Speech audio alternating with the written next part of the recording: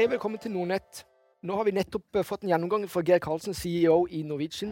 Presentasjon av Norwegian, som var veldig bra. Og nå skal vi jo da følge opp med en Q&A-seanse. Det er jo det jeg liker best som analytiker, som strateg, og som for øvrig eier. Jeg har noen aksjer i Norwegian nå, sånn at det er disclaimer. Denne seansen skal også være ukens poddspor i Pengepodden. Men la oss hoppe rett i det. Jeg har lyst til å starte med nåtiden. Første kvartalstallene. Jeg trenger ikke noen sånn detaljkunnskap, men Geir, altså kan du ta oss gjennom hovedpunktene for første kvartal? Og så, jeg liker jo helst at du skal ha fokus på det du er minst fornøyd med. For å bry seg om det du er mest fornøyd med, det skal han kanskje ikke gjøre. Nei, det vi var minst fornøyd med, det var selvfølgelig tall i seg selv. Altså at vi kom ut med 1 milliard i tap på bunnlinje, og det er jo, men samtidig så var nok det var nok det vi liksom trodde også, allerede tilbake før jul. Og når vi så da Omikron komme inn i desember, og som vi så en dramatisk reduksjon da, gjennom januar og februar i etterspørsel, så tok vi ut 6-27% av kapasiteten i første kvartal. Den beslutningen tok vi allerede i desember. Og hadde ikke vi tatt den beslutningen, så er det klart at det hadde blitt betydelig verre. Jeg tror det hadde blitt en sånn rundt 700 millioner kroner verre, hvis vi hadde flydd med samme kapasitet som vi tenkte da før Omikron. Og så er vi glad for at vi slapp å permittere i Q1.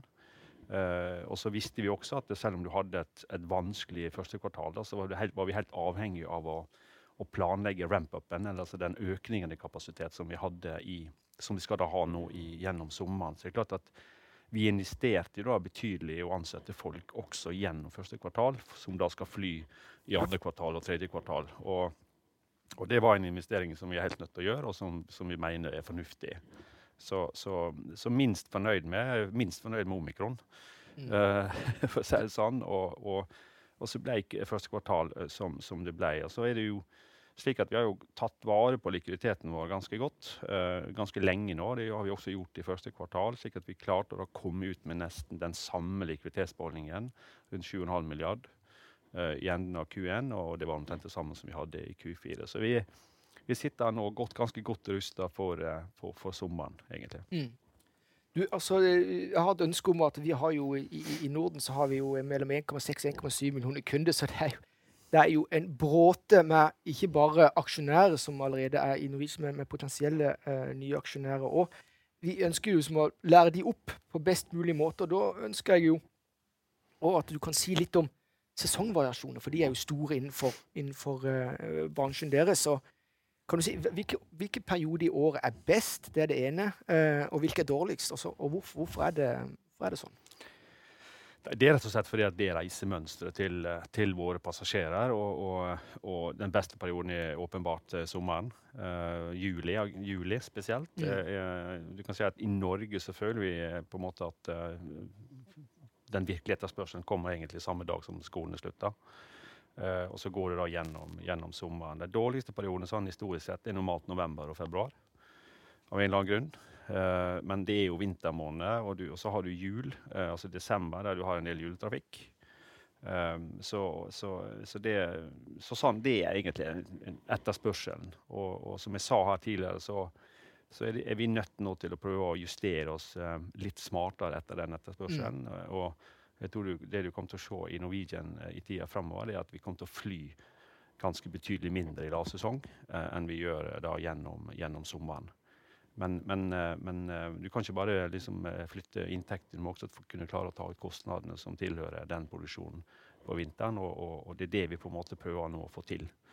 Og som jeg sa, og vi har fått det til nå for den kommende vinteren, og så har vi litt tid på å jobbe for det samme da i neste vinter. Ja, og da er det jo naturlig oppfølgingsspørsmål. Det er jo at flåtestørrelse er jo veldig avgjørende for å kunne balansere disse ulike gode og dårlige periodene. Og da er mitt spørsmål, du var innom det i presentasjonen og utdype det, så for de av de som ønsker å se den, så gå inn på Nordnett-bloggen. Der ligger YouTube-videoen. Og da er spørsmålet, har dere optimal flåtestørrelse i dag? Og eventuelt, hvis ikke, hvor lang tid tar det å optimalisere den i forhold til det markedet som dere opererer i? Altså det vi ser for oss, før pandemien så hadde vi jo 105-110 kortdistansefly. Sant? I dag så har vi 70. Og så har vi signert opp da 15 til, så neste sommer så har vi 85. Det er allerede avgjort. Og akkurat nå så kommer vi kanskje til å ligge på 85 neste år. Det er det vi ser for oss. Og så har vi sagt at vi bør egentlig komme opp til 90-100 fly så fort som mulig. For det er liksom litt av sweet spoten. Det er en slags sweet spot, føler vi, i forhold til den på en måte organisasjonen som vi har nå, og den kostnadsstrukturen som vi har. Og vi tror at vi kan drive kanskje 90-100 fly med samme bemanning som vi har i dag. Og da, for at jeg tror at det er et slags kostnadsgame dette her fremover, og vi er nødt til å få kostnadene videre ned. Vi har oppnådd ganske mye på kostnadssiden, og du kommer til å se i Q2 også at vi drar, altså setekostnaden på en måte dramatisk ned i forhold til det vi har sett gjennom vinteren.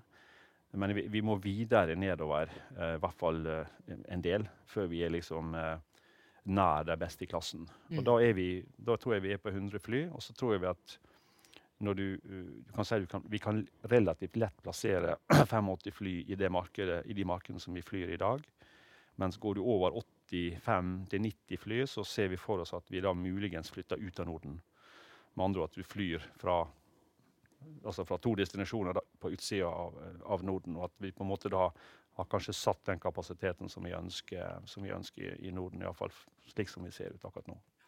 Du vet hva, altså del 2 av denne seansen, det handler jo om makrobildet, altså sånne ytre, eksterne faktorer som godt og rundt ikke kan gjøre så mye med, men må håndteres likevel.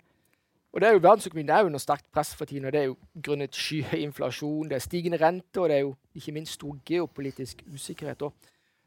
Da er det store spørsmål, et spørsmål som jeg stiller alle som kommer i studio i disse dager, det er det at hvis verdensøkonomien skulle gå i revers, altså vi skulle oppleve resesjon, og kanskje allerede vi er i resesjon i Europa, det er mye som peker mot det.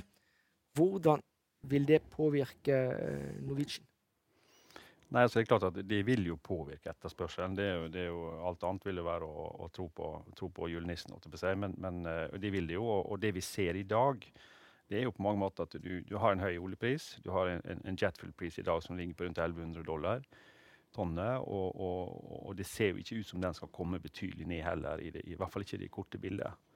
Men det som jeg synes nesten er enda verre, det er at du har ikke den naturlige korrelasjonen mellom oljeprisen og den norske krone. Nei. Så du ser at du har også en relativt svake krone, og så sånn sett så vil du ha en slags dobbel effekt. Og det treffer jo oss. Vi skulle jo gjerne ha sikret jetfuel, selvfølgelig, i fjor høst.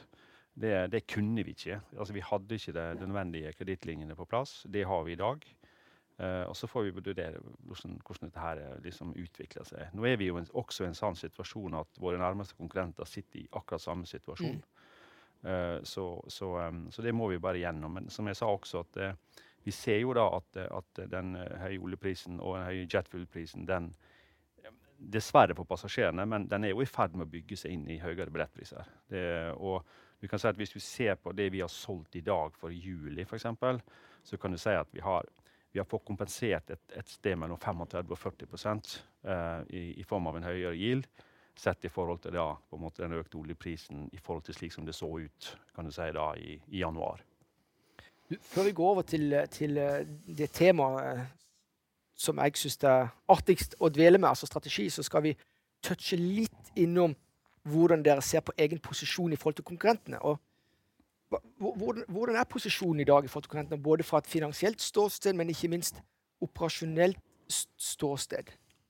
Nei, som jeg var litt inne på, altså, vi sitter jo med et selskap nå som feirer 20 år i år, og som har en vanvittig sterk merkevare. Det ser vi jo på en måte også når vi går i konkurranse med, kall det andre, og gjerne da kanskje hvis mindre for eksempel, så ser vi at vi har en veldig, veldig god posisjon i markedet. Vi følger jo det du kaller brand metrics løpende, og vi ser at vi fikk jo litt juling i fjor, når vi kom ut av rekonstruksjon. Men når det er sagt, så vil jeg si at altså, vi får jo litt kjeft for at vi ikke har refundert våre kunder, og det er sterkt beklagelig. Men når vi ser på tallene, så kan jeg si at i alle de kundene som bestilte billett over på en måte gjennom våre applikasjoner og apper, så fikk jo 99,6% tilbake pengene sine der vi hadde kanselleringer. Det skulle selvfølgelig vært 100.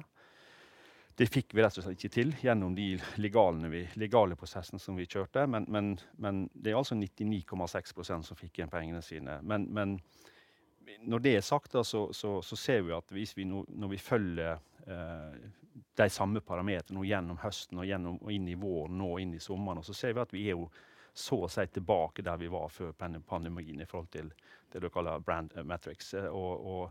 Men det er noe vi er nødt til å jobbe med, og det er knallhard konkurranse der ute. Det kommer det fortsatt til å bli. Men vi føler like at vi sitter i en ganske god posisjon. Og så må vi bare jobbe knallhardt på kundeservice. Kundeservicen i Norwegian har gått opp og ned. Vi har hatt litt for lange ventetider. Det skal vi få gjort noe med, slik at vi blir konkurransedyktige også der. Men så mener jo vi at vi har en størrelse der vi kan tilby kundene frekvens, vi kan tilby destinasjoner de ønsker å reise på. Så ting ligger egentlig veldig godt til rette. Og når det gjelder finansielle statusen, så er vi også der vi skal være. Og så er det bare snakk om å på en måte gjøre den ytterligere sterk. Og så har vi konkurrenter. Vi blir jo angrepet fra alle kanter hele tiden, det er jo ingen tvil om. Altså, vi har jo de 2 lokale, SAS og Flyr selvfølgelig. SAS er nok inne i en, sånn som vi ser det, i en litt krevende prosess, både strukturelt, finansielt, og vi leser jo også at de kriger litt med fagforeningene og sånn, og vi får bare håpe at de finner en god løsning på det, og det tror jeg de gjør. Og så har vi det andre mer internasjonale, og vi har sett at Ryanair har blitt litt mer aktiv i Danmark, de er litt mer aktive i Finland, og i Sverige også for så vidt. Vi så at Eurowings kom inn på Arlanda, men vi ser samtidig at de kom jo inn med under halvparten av det de hadde tenkt. Så Ryanair søkte på slotter på Gardermoen, fikk slotter på 5 basefly. De trakk seg ut før de begynte. Så akkurat nå så ser vi at vi følger med, men vi sitter i en relativt god posisjon, altså, synes jeg. Ok, la oss hoppe over til dagens hovedtema, strategi og generelle betraktninger. Du vet, jeg har registrert at Nicolai Tangen, som er sjef for oljefondet, han har en podcast som heter In Good Company. Det som slo meg det at jeg holder jo 40 sånne type intervju i løpet av året. Kanskje jeg skal lage en podcast som heter Even Greater Companies, for å hjelpe han litt med seertallene. Han tar sikkert det veldig pent, for det der med glimt i øyet sier det. Så er spørsmålet fra et strategisk ståsted. Sånn, i hvert fall, nå sa jeg jo innledningsvis at jeg hadde jo aksjer selv i Norwegian. Det er ikke mange, men fordelen til Norwegian jeg har jo kranglet veldig mye. Ikke kranglet, men jeg har diskutert mye med våre kunder, som er mange, om Norwegian egentlig har beskyttelsesevne av den forretningen de har i dag. Og da har jo jeg ment at Norwegian har beskyttelsesevne, og det er jo gjennom visibiliteten. Så hvis du ser på det i Norge, så har kanskje Norwegian, du leder et selskap som kanskje har en visibilitet, på lik linje med Equinor og Telenor, som er jo selvfølgelig da i markedsverdi noe helt annet, men visibiliteten isolert sett, den er fullt på høyde. Og da er spørsmålet, eller det er ikke spørsmålet, jeg bare prøver å være litt filosofisk her. Men mer konkret på det jeg ønsker du skal svare på, det er det at etterspørselen etter selvfølgelig transporttjenester og veksten i verdensøkonomien, den går jo hånd i hånd, og den har jo alltid gjort det. De fleste regioner i verden domineres bransjen av en håndfull spillere. Det er jo ikke plass til mange, og det er jo basert på bransjens competitiveness. Så gitt disse realitetene blir det strategiske handlingsrommet for de aller fleste begrenset til å ekspandere uten å ta for stor risk. Og Norwegian før din tid, Geir, tok skyhøy finansiell risk og operasjonell risk. Du har ledet ryddejobben, og da er spørsmålet, er ryddejobben fullført? Eventuelt, hva gjenstår? Nei, altså du kan si at den store saken som gjenstår, som ikke er ryddet opp i, det er jo på en måte forholdet til flyleverandørene, om det er Boeing eller Airbus.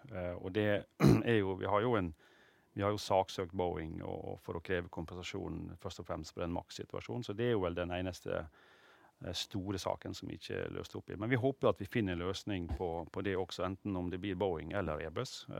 Og den løsningen tror jeg ligger ganske kort fram i tid. Utover det så er det klart at jeg tror at altså, ja, vi har en veldig sterk merkevare. Og det må jeg si, det er det store nye når jeg kom i denne jobben her, at alle har på en måte mening om selskapet, og det kan være positivt eller negativt. Men jeg tror faktisk at skal du få dette her til ordentlig, så må du levere et godt produkt. Altså du kan ikke kjøpe lojalitet, du kan ikke kjøpe brand value i så måte. Du kan kjøpe litt, men først og fremst må du levere et godt produkt til passasjerene inn, og så får du lojalitet. Og det er jo det snakker om, at det er å skape et velsmurt maskineri som kan tilby det produktet som kundene vil ha. Og det er noe vi jobber mye med nå, og vi har også lyst til å ta en litt større andel av de forretningsreisene. Så vi jobber også der med å på en måte klare å prøve å skape et produkt som er mer attraktivt, enda mer attraktivt enn det vi har sett så langt i Norwegian. Og da må du må fly på tid, du må ha nok frekvens, og du må fly på de destinasjonene som folk ønsker å reise på tider av døgnet som folk ønsker å reise på. Og det er det vi er nødt til å få til nå, og så på den måten på en måte skape den visibiliteten og på en måte styrke den merkevaren ytterligere. Men da må vi må ha skala, vi må bli litt større enn det vi er i dag. Og så har vi flinke folk i Norwegian i dag på det operasjonelle som banker på alle disse her områdene her på daglig basis. Så så er jeg optimistisk. Jeg tror vi klarer å få det til. Og så må vi være forberedt på at vi får ytterligere konkurranse inn i våre markeder. Og da tror jeg at det er kostnadssiden blant annet som du må være konkurransedyktig på. Og vi er ikke så langt unna der heller. Så det er ikke så veldig mye igjen, føler jeg, av de store sakene. Så her er det mer å skape et effektivt flyselskap. Du har jo lyst til å gå litt tilbake i tid også, for det var jo få bransjer i industri som ble hardere rammet av pandemien enn flybransjen. Så spørsmålet hva gikk gjennom hodet ditt da verden stoppet opp og alles fly, inkludert deres, måtte settes på bakken. Og det er en ting, men det andre er det at hvor raskt klarte du, som hadde kanskje en av de viktigste rollene i selskapet den gang også, å omstille sånn strategisk? Altså, vi var jo et lederteam som jobbet sammen med dette her, når dette her liksom slo inn, altså når pandemien slo inn i mars i 2020. Og da satte vi jo i praksis 95% av flåten på bakken i løpet av noen veldig få uker. Så det er jo ingen tvil. Og jeg tror at en del av grunnen til at vi faktisk kom ut i den standen vi gjorde, var jo at vi var i stand til å ta raske beslutninger i praksis gjennom hele pandemien. Og så er det selvfølgelig noen datoer som var verre enn andre. Det er jo ingen tvil om at når vi da gikk til staten, regjeringen, da, den andre gangen i november 2020,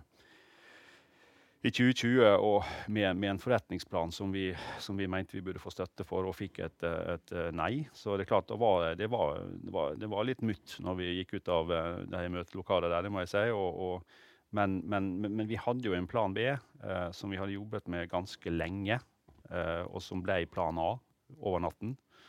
Og det var jo den planen vi kjørte gjennom da våren 2021. Så jeg tror at også det at vi benyttet på en måte pandemien til å gjøre det vi gjorde, og vi var veldig tidlig ute, altså i forhold til andre også.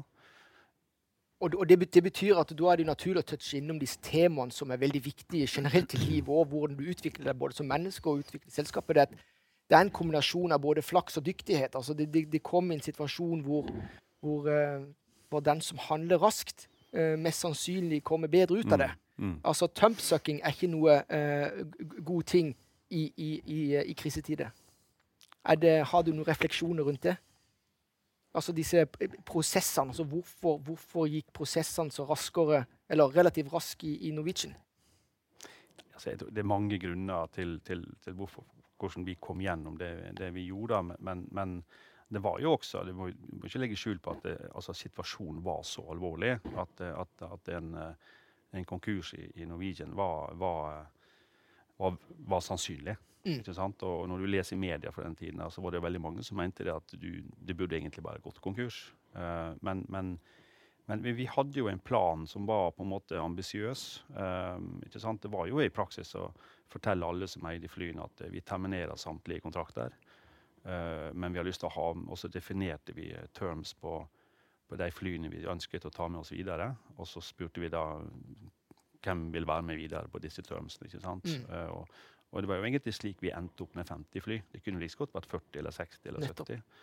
Men vi mente at de betingelsene på flyene måtte vi ha for å kunne være i stand til å tiltrekke oss egenkapital også, ikke sant? Og så ble det jo slik, og det ble jo en brutal kamp med alle disse her. Men samtidig så tror jeg vi var, også det var jo det her med på en måte å prøve å få alle stakeholders til å oppfatte situasjonen som å bli likebehandlet, ikke sant? Relativt sett i hvert fall. Tror jeg vi også fikk det. Og det er vel kanskje litt av din styrke også, for dette du har vært igjennom sånne prosesser på godt og vondt. Har du ikke det sånn i tidligere karrieren? Altså, du har jobbet mye med å... Problemet her? Ja, men jeg nevner altså, i alle fall å sørge for balanse i en forretningsmodell. Jo da. Vi har ikke vært gjennom noe så brutalt som dette her, men kanskje noe lignende. Men det er jo... Så vi var jo et team som var av flinke folk som bidro her, og som dro lasset gjennom disse her månedene vi holdt på. La oss hoppe til å se litt fremover. Noe som i alle fall for mitt ståsted har jo fulgt Norwegian i mange, mange år, og kommer til å følge det med nøye fremover. Og da er det spørsmål om hvilke veivalg skal han ta for som å kapre det potensialet som ligger i forretningsmodellen. Kanskje forretningsmodellen må endres litt, eller... Men er det ikke et naturlig veivalg for dere å ekspandere mer innenfor transport av varer? Det er litt mindre hassle. Og det så man bare i forhold til marginene på sånne typer spillere, eller posisjoner. Det virker for meg i alle fall veldig mye enklere. Da. Altså, mitt brutale spørsmål er ikke det. Det var overraskende stort om de ikke har ambisjon om akkurat dette.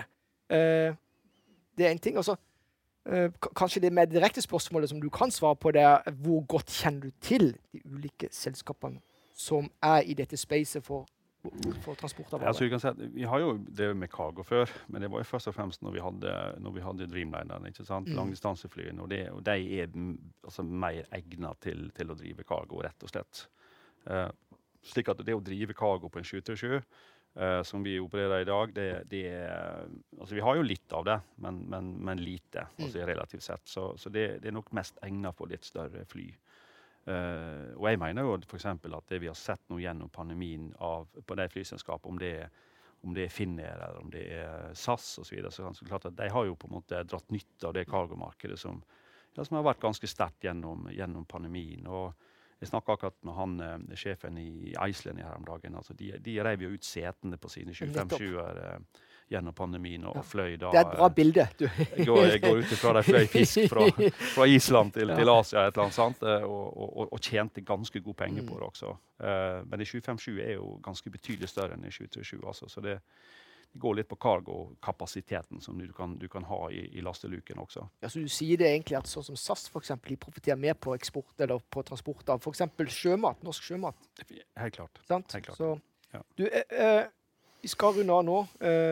Jeg har en oppsummerings-siste punkt, altså det er, ja, eller nest siste punkt er det sånn at vi starter jo selvfølgelig dette med snakke litt om første kvartal. Det er ikke sikkert det er så veldig interessant å vite hva som skjer de neste kvartaler, men kan du ikke bare sånn kjapt si hvilke tanker har dere knyttet til de kommende kvartalene? Nei, altså du kan si, nå er vi inne i andre kvartal, og vi begynner nærmere slutten av andre kvartal også, og det ser jo brukbart ut. Tredje kvartal ser bedre ut.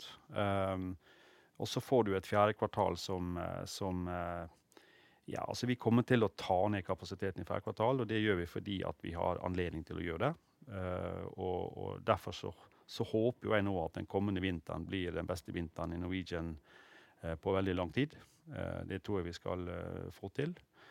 Så du kan si at sommersesongen nå for oss, den er egentlig litt sånn, den er ikke ferdig. Vi skal produsere den og gjøre det effektivt, men sånn planleggingsmessig så sitter vi nå og finser på neste vinter, og ikke minst neste sommer.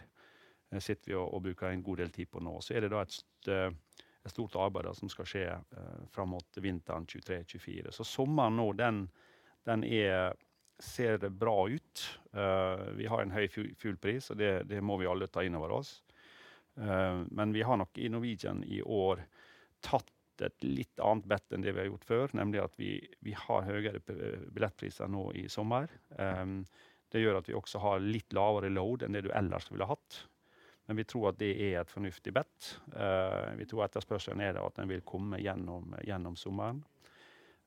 Vi sitter der med tilstrekkelig likviditet, og som gjør at, og det tror jeg helt nødvendig, også det å styre gjennom sesongvariasjoner her nå, og jeg tror at du vil se at vi ikke så opptatt av å pushe veldig mange billetter ut i markedet på vinteren for å finansiere tapet på vinteren. Vi sitter med nok likviditet, og vi har anledning til å være litt mer tålmodig. Det tror jeg liksom dynamikken du vil se i litt større grad nå fremover, i forhold til kanskje slik som det har vært litt tidligere, og av mange grunner. Så sommeren, forhåpentligvis blir den superbra. Neste vinter, så har vi et par bekymringer, men vi skal justere oss etter det, og så får du en ny sommer. Ja. Du vet hva, siste punkt på agendaen, konklusjon, oppsummering, det jo selvfølgelig det umulig å konkludere med noe som helst i de fleste bransjer, men vi har jo touchet, hvis du skal velge, vi har touchet innom mange, etter mitt skjønn, interessante temaer. Jeg håper du synes det var interessante temaer å diskutere, men hva vil du at seerne, lytterne, og det ikke minst eksisterende aksjonærer, potensielle aksjonærer, skal ta med seg ifra dagens samtale? Altså det et par punkt. Jeg synes at dette her med at jeg synes at vi fortjent eller ufortjent, vi får en del kjeft fortsatt på passasjerer som ikke har fått refundert. Altså, det viktig at våre passasjerer vet at vi gjorde alt vi kunne for å betale ut 100%. Det fikk vi dessverre ikke til. Og det veldig synd, men vi klarte 99,6%. Og sånn var det. Og bortsett fra det så synes jeg folk skal sitte igjen med det inntrykket at vi har liksom gjennom hele 2021 og definitivt da gjennom så langt i 2022 gjennom nettverket vi har lagt ut for salg. Vi har tenkt å fly det nettverket vi har lagt ut for salg. Det eneste vi kan kanskje prøve å finne på det at hvis vi ser at etterspørselen spesielt sterkt i enkelte deler av markedene, så kan det være at vi skal prøve å tvike litt og kanskje sette inn litt mer kapasitet der, slik at flere kan få reise til de mest populære destinasjonene.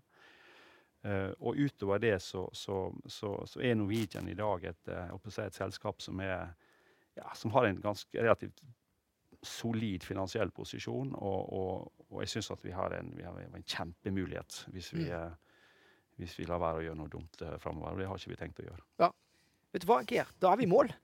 Takk skal du ha. Da vil jeg jo si takk for din tid, og ikke minst innsikten. Vi kommer til å holde kontakten. Du kommer til å bli invitert jevnlig i studio her. Kanskje en gang i året har det vært på sin plass å ta en fot i bakken.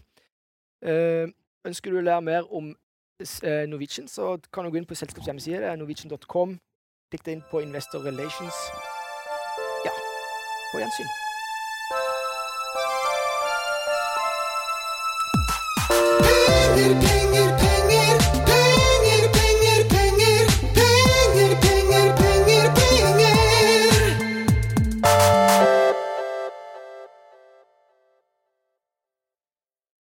Denne podcasten skal anses som markedsføringsmateriell, og innholdet må ikke oppfattes som en investeringsanbefaling. Podcasten kun ment til inspirasjon og informasjonsformål. Nordnet tar ikke ansvar for eventuelle tap som måtte oppstå ved bruk av informasjonen i denne podcasten. Les mer på disclaimer-siden på nordnet.no.